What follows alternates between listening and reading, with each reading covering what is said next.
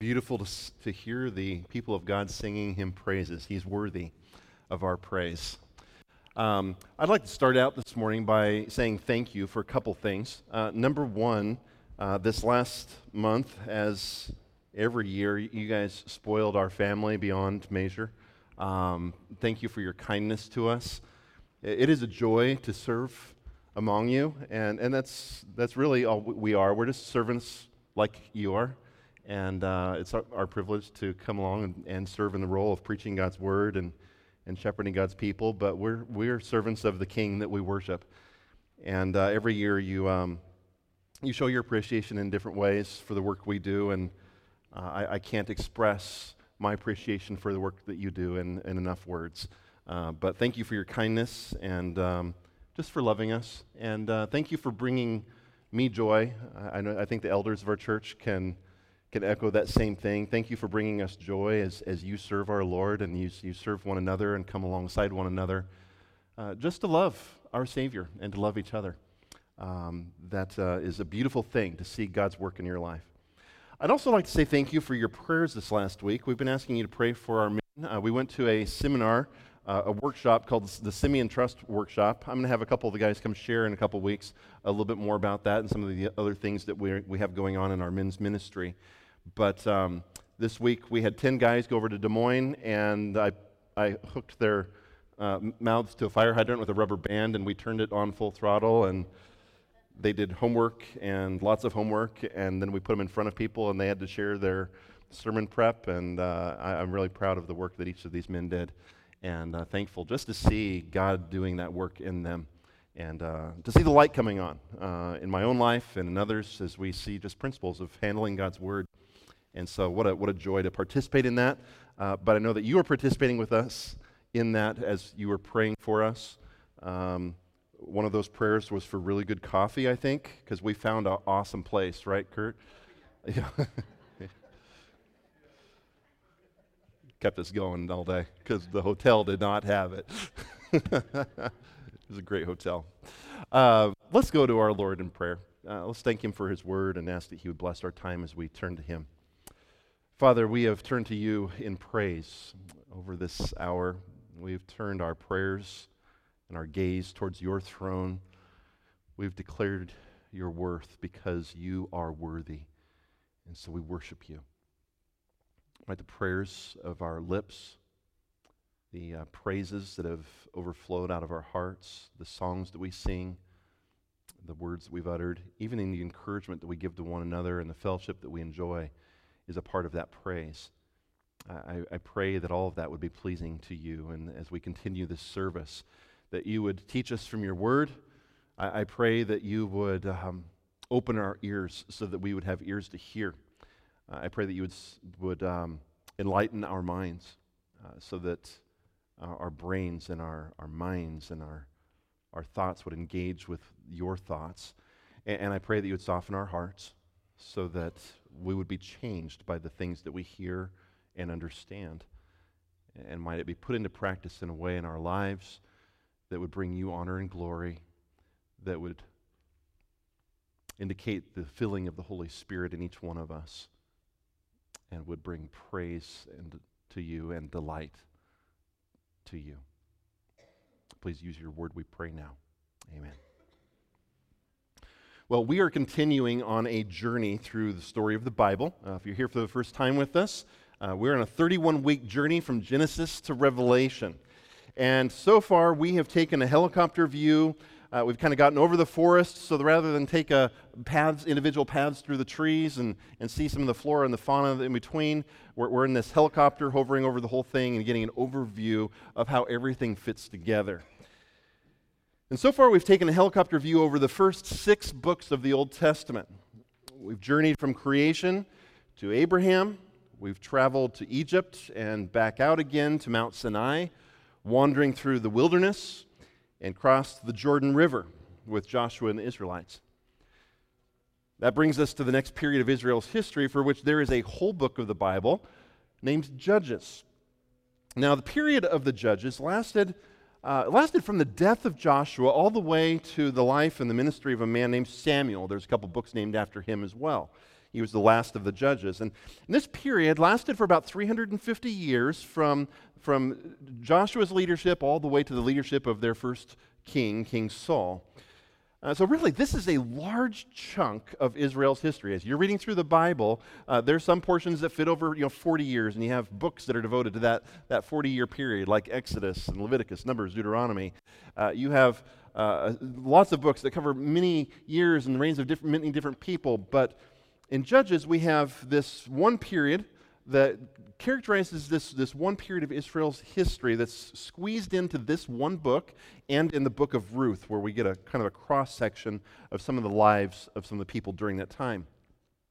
And here's the approach that we're going to take this morning.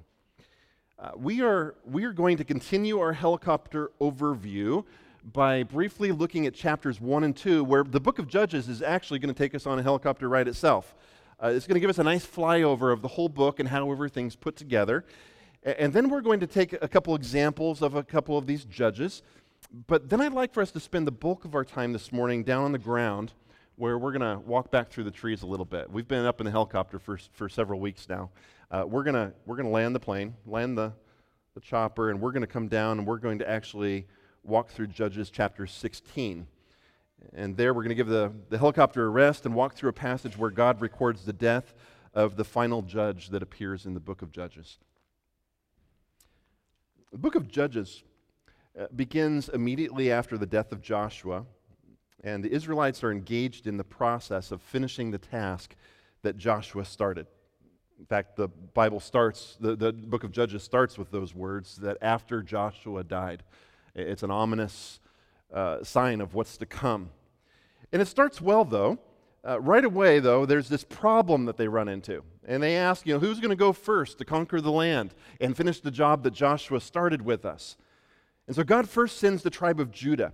And he promises them that he is going to be with them. He promises them that he has given the wicked Canaanites into their hand.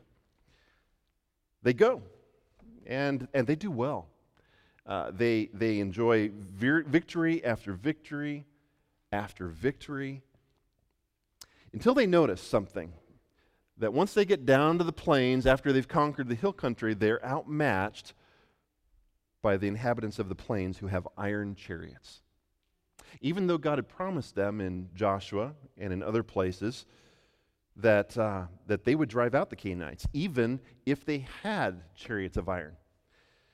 And so this is where the book of Judges begins its downward spiral. The tribe of Judah obeys God, but it's an incomplete obedience. Judah's failure to lead is followed by an account of each of the other tribes and how they failed to obey what God called them to do. To the point that you get to the tribe of Dan, and they don't even go into the land at all. They don't take any of their inheritance. They have to go by the end of the book and find their inheritance somewhere else, steal it from another tribe, another people. And then partial obedience turns into doing what is evil and abandoning Yahweh who brought them out of Egypt. In Judges chapter 2, verse 12, God tells us they went after other gods from among the gods of the peoples who were around them and bowed down to them. And they provoked Yahweh to anger. They abandoned Yahweh and served the Baals and the Ashtaroth. So the anger of Yahweh was kindled against Israel, and he gave them over to plunderers who plundered them. And he sold them into the hand of their surrounding enemies so that they could no longer withstand their enemies. Whenever they marched out, the hand of Yahweh was against them for harm, as Yahweh had warned, and as Yahweh had sworn to them. And they were in terrible distress. And this is the start of what has come to be called the cycle of the judges. You'll hear that referred to in commentaries and in circles where people are talking about the book of Judges. We see this cycle repeat itself over and over and over through the entire book. It starts with Israel in time of obedience, and then we read that Israel sins, and they go after other gods. So the Lord gives them over to their enemies in judgment. And this, of course, leads to years of distress, sometimes distress that lasts for decades. And the people cry out to Yahweh. Do you think the Lord listens? Yeah. He shows mercy. In spite of all of their disobedience, in spite of them going after the gods of the people that they have replaced in the land that God had already judged, people who themselves said, we deserved this. We were evil. We were horrible. One of the kings said, this is exactly what I did to others, and I had it coming to me. And we're told that they do this over and over and over. God shows mercy, but the cycle continues. The Lord raises up judges. These are men like Gideon and Jephthah and women like Deborah. Now understand, when you hear the word judge, what do you think of? Law.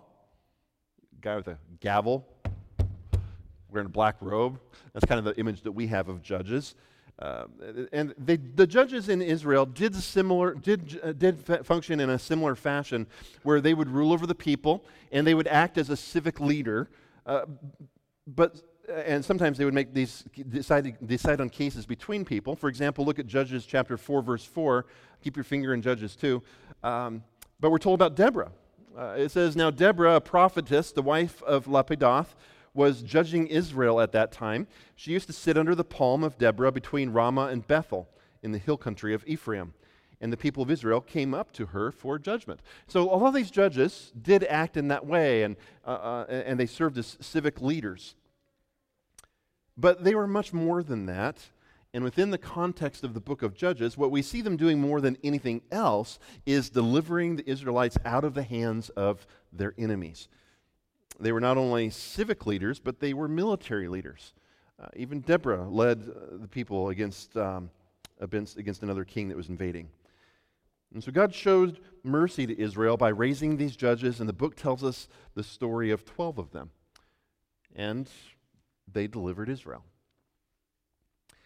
However, that's not where the cycle ends, because a cycle does something, doesn't it? It repeats itself over and over and over again. And this is the tragedy that we discover in the book of Judges. God delivered Israel, and they experienced a period of rest, but then something happens all 12 times, and many more times than that.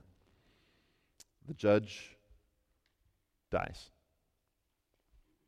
Every time. In fact, sometimes that's the only failure that you see with a couple of the judges. He died. But it was a failing that he couldn't help. He wasn't the leader that Israel needed. The book starts with Joshua dying. God raised up these deliverers, but then they die, and the cycle starts all over, and the people fall into sin. Listen as we continue the summary given in chapter 2, starting in verse 16. It says, then Yahweh raised up judges who saved them out of the hand of those who plundered them. Yet they did not listen to their judges, for they whored after other gods and bowed down to them. They soon turned aside from the way in which their fathers had walked, who had obeyed the commandments of the Lord. And they did not do so. Whenever Yahweh raised up judges for them, Yahweh was with the judge, and he saved them from the hand of their enemies all the days of the judge.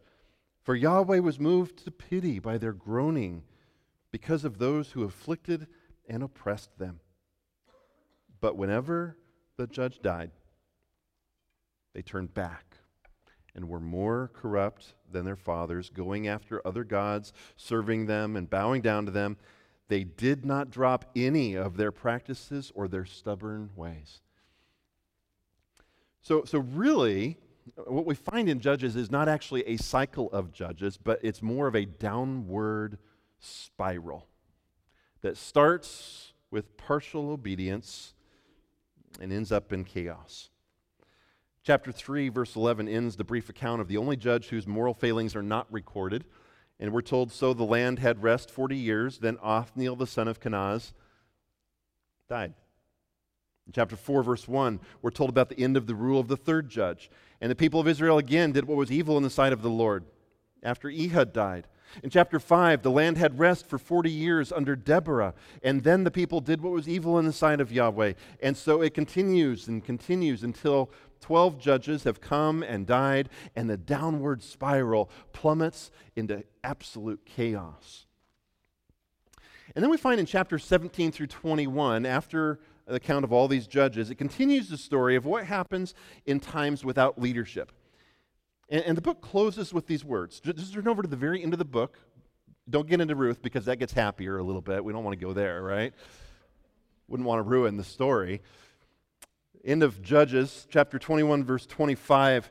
It ends with these words, and this is the summary of the book. In those days, there was no king in Israel. Everyone did what was right in his own eyes. Yeah, right? No. You got it, Junior.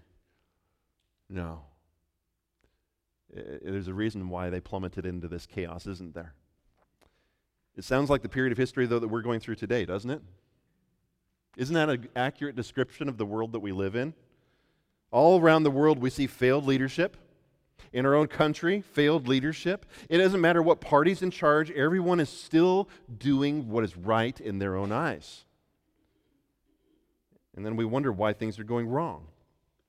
We read in the newspaper about school shootings, another riot, another child murdered and kidnapped, another scandalized leader.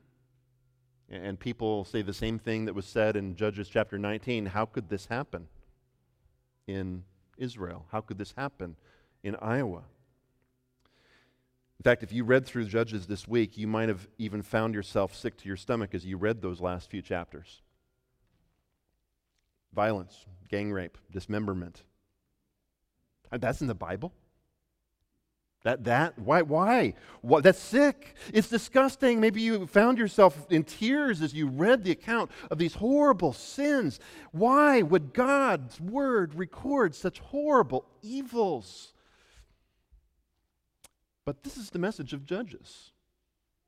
That's the message of what happens when people are left longing for a righteous king and everyone does what's right in their own eyes. Partial obedience soon becomes putting God out of our lives, which becomes outright evil, and then it spirals downward into this outright malevolent chaos. The message of Judges should be a wake-up call to us, though, shouldn't it? We should read Judges and ask ourselves, is this going on here? Is this a reflection of my heart in any way? And as sinners in need of repentance, sinners in need of constant confession, we should see that, yeah, it's there. I fail. I struggle. There are times I'm not living by the power of the Holy Spirit, and there needs to be change in me. And so you look around, you look at your life, you look at your kids, not so bad. At least my kids aren't doing that. We homeschool. You look at the practices that you commit at work. Not so bad. At least I'm not as bad as that guy. He deserved what he got. We look at our neighbors and then ourselves. Not so bad. At least no one hears our family when we fight. Judges shows up in our lives, and it should wake us up. Because when we are content to do what is right in our own eyes, partial obedience becomes our children pushing God out of their lives, which becomes evil, and then this downward spiral of our grandchildren, and it all points back to each one of us saying, not so bad. And so that's the picture of Judges. We're going to land the helicopter. We're going to take a look at the death of the last judge that's accounted for us here in the text in chapter 16. And so I've moved this morning's scripture reading around a little bit, and I asked Angie to wait, and if she would come forward now, and if you would read, here, I'll put this right down here. If you would read Judges 16, if you would turn there with us, verses 23 through 31. Yeah.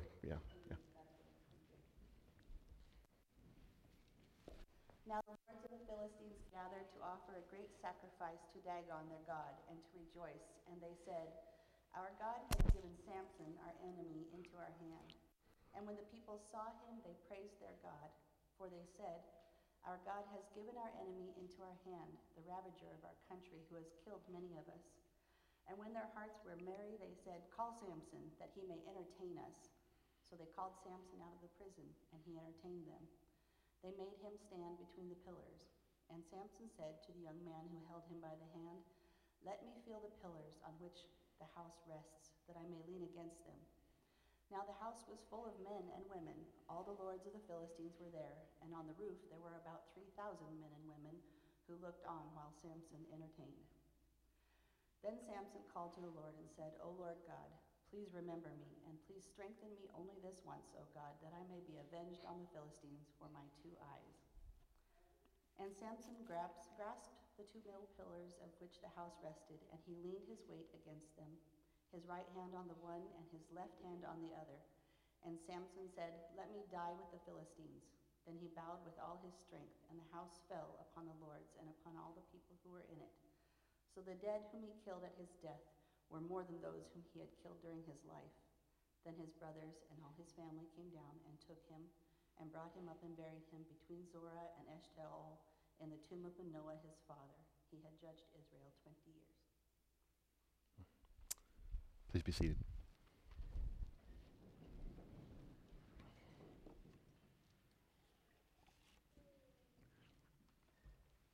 Part of the downward spiral in Judges is that even though the judges conquered their enemies, each one of these judges was less and less able or willing to conquer their own flesh. Gideon was ensnared by corrupted worship. Jephthah sacrificed his own daughter because of his own pride. And Samson is set up to be the greatest of all the judges. He's set apart from birth.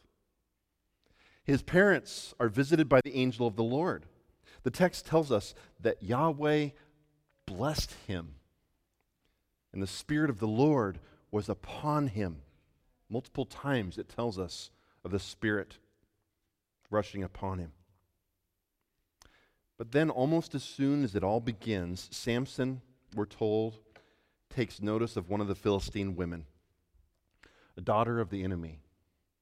It's hard to be a judge delivering people from the hand of the Philistines when you're seeking to marry one of the Philistines. And in essence, he says, she's hot. He goes to his father and he says, I want that.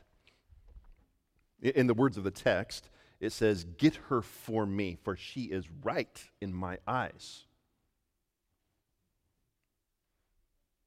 The wedding explodes in Samson's face. His own bride betrays him. He slaughters several men from another city to pay up the price of a bet that he made. The bride is given to his best man. And then later on, she is burned alive with her father-in-law by her own people. And by the end of all of it, Samson has violated every stipulation of his calling as a Nazirite. You can read about that in the text. But he violates every stipulation that God had given to him at birth. And then toward the end of his 20 years as Israel's judge, we read in chapter 16 that he went to Gaza. That's another Philistine city on the coast. And it says there he saw a prostitute, and he went into her. And so Samson, the most famous of Israel's judges, who defeated the Philistines time after time after time again, the Hercules of Israel, a one-man army, the hero of the nation,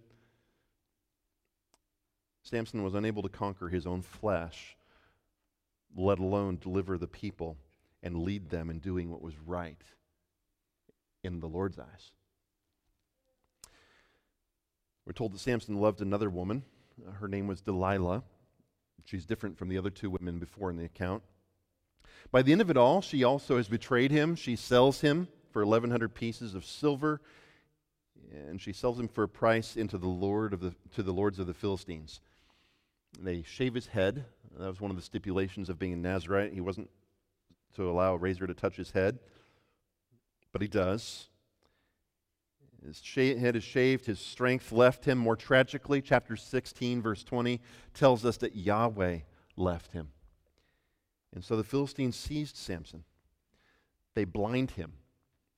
they shackle him, and they throw him into a prison, which is in the mill where he crushes grain, apparently. Verse 22 foreshadows that God still has intentions for Samson, however. And the narrator whispers to us, say, hey, but the hair of his head began to grow again after it had been shaved. And so as you're reading through the story, you're longing, what's going to happen next? Is there going to be some great ending here? Is there going to be a turnaround? Or are his eyes going to grow back too? What's going to happen? I remember as a child experiencing the knowledge that I was getting bigger, taller, sometimes too fast, too quick. Watching those notches on the doorways, your mom measured your height and you see how many inches you grew. Stronger. And at 7, I had more muscle than that puny little kindergartner that had 2 years before. And you see, when I was 5, I remembered that my father would ball his hand in a fist, and I would try to pry his fingers open. You ever done that with your dad? And I couldn't do it. And so 2 years, 2 years later, 2 years older, I challenged him again. By the time I was 9 or so, I was able to do it, and I was able to pry that pinky open. Victory! It was short-lived because then my hand was trapped under the pinky really quickly. Not so much a victory. You see, flexing the arm, it was an ancient symbol of strength. It still is, isn't it? Pharaoh used the flexed arm to symbolize his strength in hieroglyphs. Babylonian kings would picture themselves and etch into the stone on cliff walls an image of them flexing their arm as they held a lion in a headlock. These were images that displayed strength of power. It was power that Samson once knew. Once he actually lifted the door of the city gates right off of its posts, ripped it out, carried it 38 miles up an elevation of 3,000 feet. That's a journey. Samson once knew, but now it was the enemy that was flexing his arms. Listen to their boast. Twice the Philistines rejoiced. Our God has given Samson, our enemy, into our hand. The second time they label him the ravager of our people. It just sounds vicious, doesn't it? And so they call a party. There's drinking, there's festivity. Dagon was no doubt on display, their god holding his outstretched hands, putting his hands over them in position of blessing, providing fertility to their crops. Dagon was a fish god, a merman.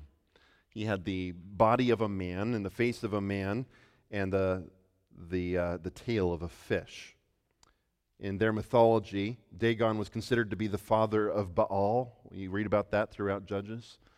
And he would bless their crops, and he would make their ground fertile. And now, with his hands outstretched in blessing, Samson would no longer burn their fields. And so they worshiped Dagon, and they praised, our God has given Samson, our enemy, into our hands, the ravager of our country. And so Samson suffered the bitterness of defeat. And Samson experienced the loss that's felt when the enemy flexes its arms. But a lifetime of partial obedience, a rule that's tainted by sin and unrestrained surrender to the flesh, also brought the hero of Israel to the moment where sin's grip had finally pinned him down. It demanded its price. At age 10 or 11, I decided to try my hand again with my father. Only this time, we were going to arm wrestle. You're laughing, Penny. Too true, too true. Everybody else laughed in their hearts. It's okay. You imagine my amazement at my father's arm, though. I was holding him down, and and it began to waver. I was actually winning. 10 more inches, and I will prove I'm a man. 8 more inches, and I think he's beginning to worry a little bit. 6 inches. I mean, sure, he's letting me use both arms. But I'm actually going to win this thing. Nope. One sweeping motion, I was pinned down. So the people, they're intoxicated, both with wine and their own revelry and their own pride. They call for Samson so that he can come out and entertain us. Who knows what that meant? It's a mercy that the writer doesn't recount how they probably humiliated him. But they put his defeat on full display. There he was in the center of their temple. We're told that he was put between 2 pillars. That would have been right in the center of the temple. In fact, we're told, I think, that was in the center of the temple. And we've actually dug up an ancient Philistine temple in another one of the cities, over by Tel Aviv. There's a Philistine temple that we've unearthed. So this isn't the one in the text in Gaza, but archaeologists have actually uncovered the ancient floor, and you can actually see the remnants of those pillars. I don't know about you, but when I read this account, I think like the Abraham Lincoln Memorial, right? How does that work? Jumping 30 feet or no? In their temples, the entire temple was arranged around these 2 pillars, and the roof would sit on that, and it was the central support that kept everything else stable. And so, with all the people on the roof, there was probably already straining of the pillars, but they did their job. And so these pillars stood almost 6 feet apart, and Samson would have been placed between them to entertain. And at some point, Samson turned to the lad who was leading him. The text tells us that he was held by the hand. We see the hand mentioned a lot in this passage, don't we? This symbol of strength. And now Samson's being led by the hand. Not much of a strong hero anymore, is he? Blinded, shaved, with hair growing in again, shackled and led by a servant, perhaps even an adolescent boy. Samson knew defeat and sin's grip more than anyone else that had pinned him down. But I want us to also notice that in verses 26 through 30, that when the enemies, even though the enemies had flexed the arm that dished out the bitterness of defeat, that this wasn't the end. And when sin pins down God's people and they stumble, this too is not the end. Listen to the main point that the author is arguing to his audience, and then watch how he unravels this. Here's the gist of this whole passage. Through Samson's death, the author of Judges shows us that the Lord's deliverance comes at the hand of his strength as he empowers his servant. Notice Samson feeling with his hands the pillars to his side. And in verse 28, the author of Judges reveals that Samson doing something that we've only seen him do one other time in all these chapters. One time in all the account of Samson, he prays. The leader of Israel prays.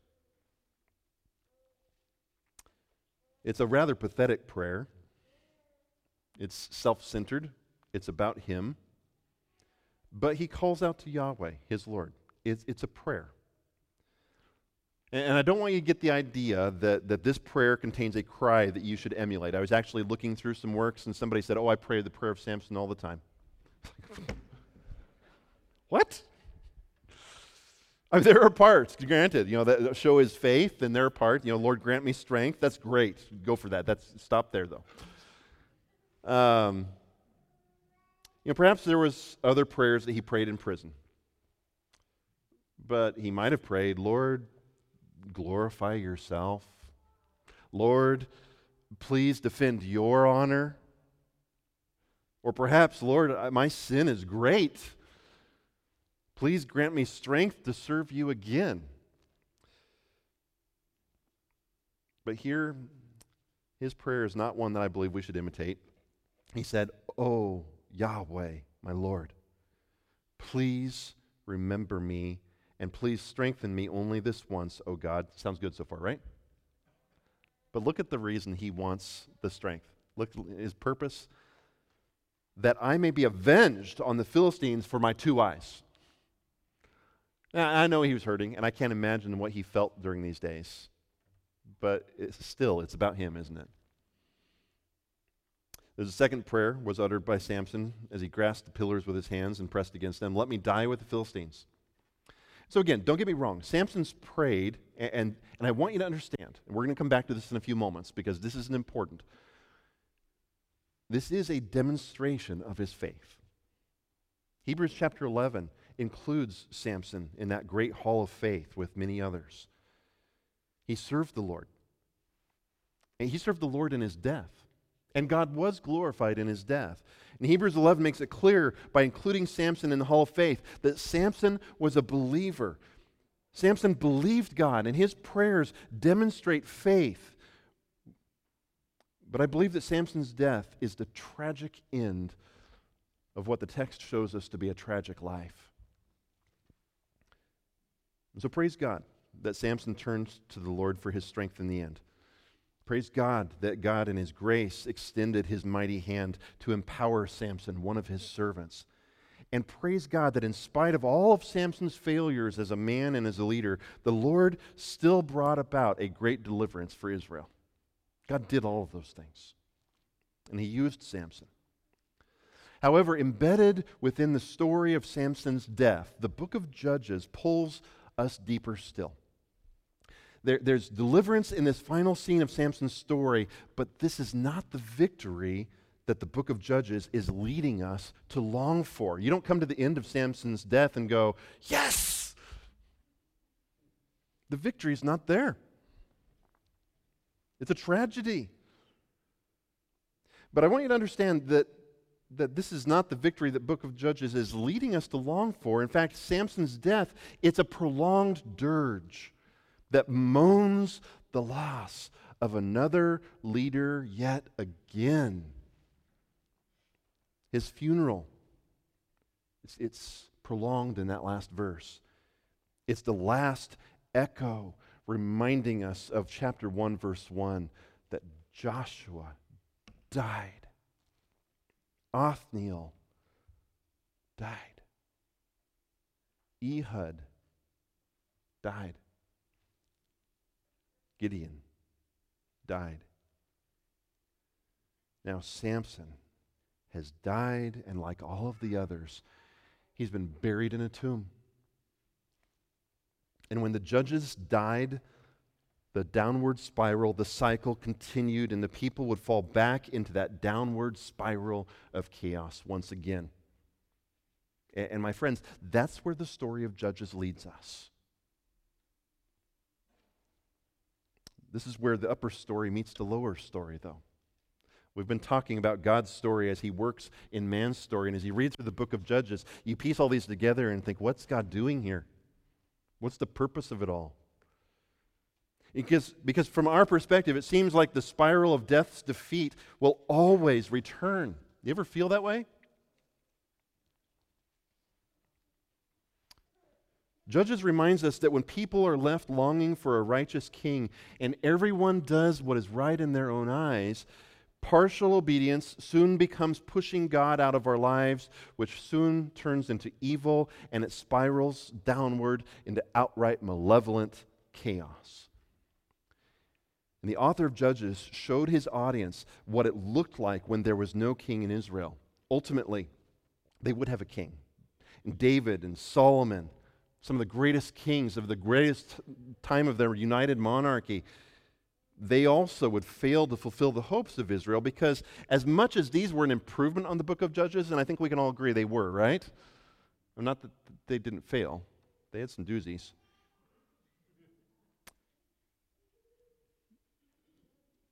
It was an improvement over the days when everyone did what was right in their own eyes, but they also would fall short of the righteousness that the people needed in a king.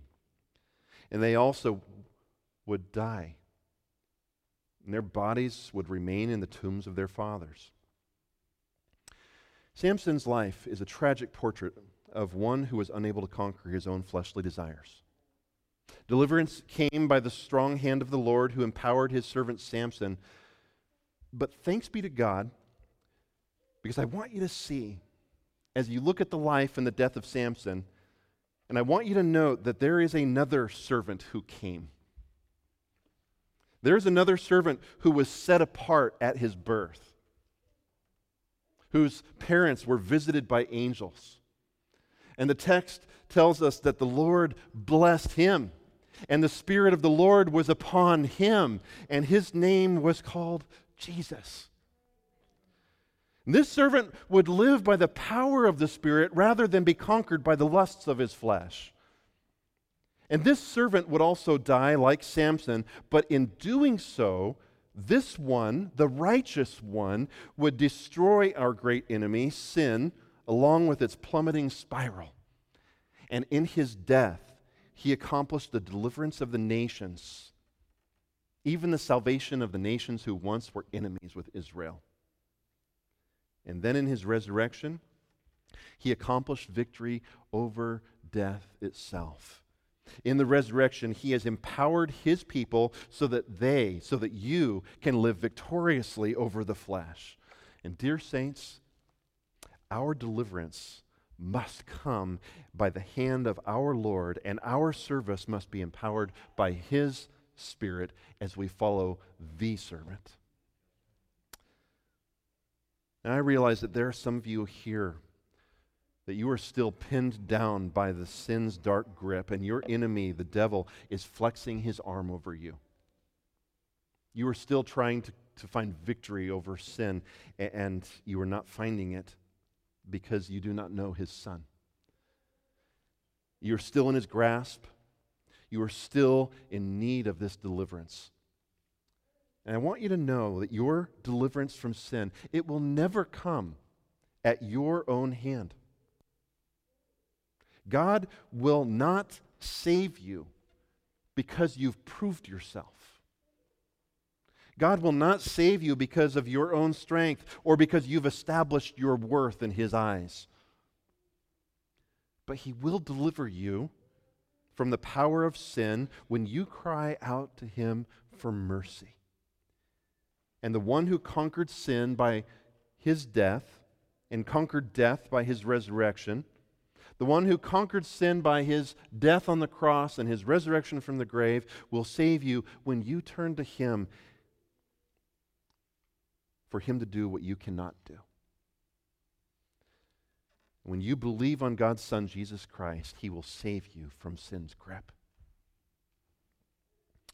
Christian, you also must never forget that your sanctification, your walk with Jesus Christ, is never empowered by your own fleshly efforts.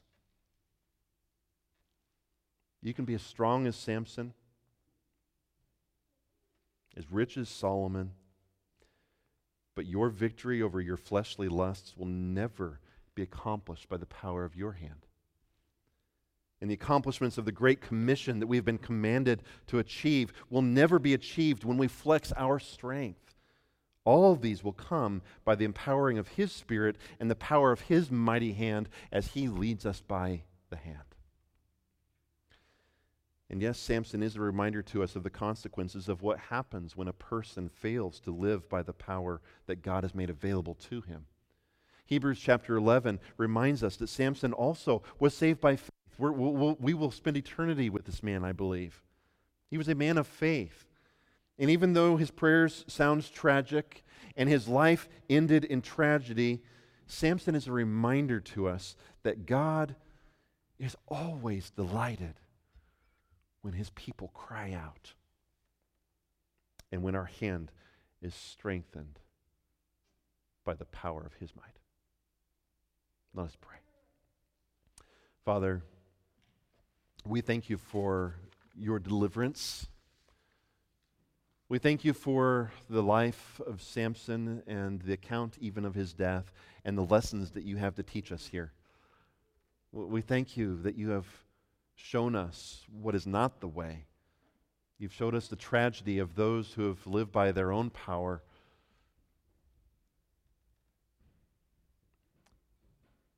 and the incredible treasure that we now possess as children of God, as those who have been redeemed by the blood of Jesus Christ, who conquered sin and conquered death. We thank you for your true servant, the righteous one, Jesus Christ, who came and lived among us and accomplished what none of these judges were able to do. He was the true righteous king that they longed for, the one who conquered death and has given us the victory, his victory. Might we live by the power that you've given through him as we overcome sin, as we follow him. Father, I pray for my friends here that might not have come into a relationship with you already. Father, it's my prayer that they would put their trust in Jesus Christ, even in these moments as we bow our heads. Might their faith be turned away from their own strength and their own efforts and turn to Jesus Christ, who accomplished the victory already and died on that cross for their sins. Grant your mercy to them. Grant them faith. And I pray that you pour out your grace on each one. Amen.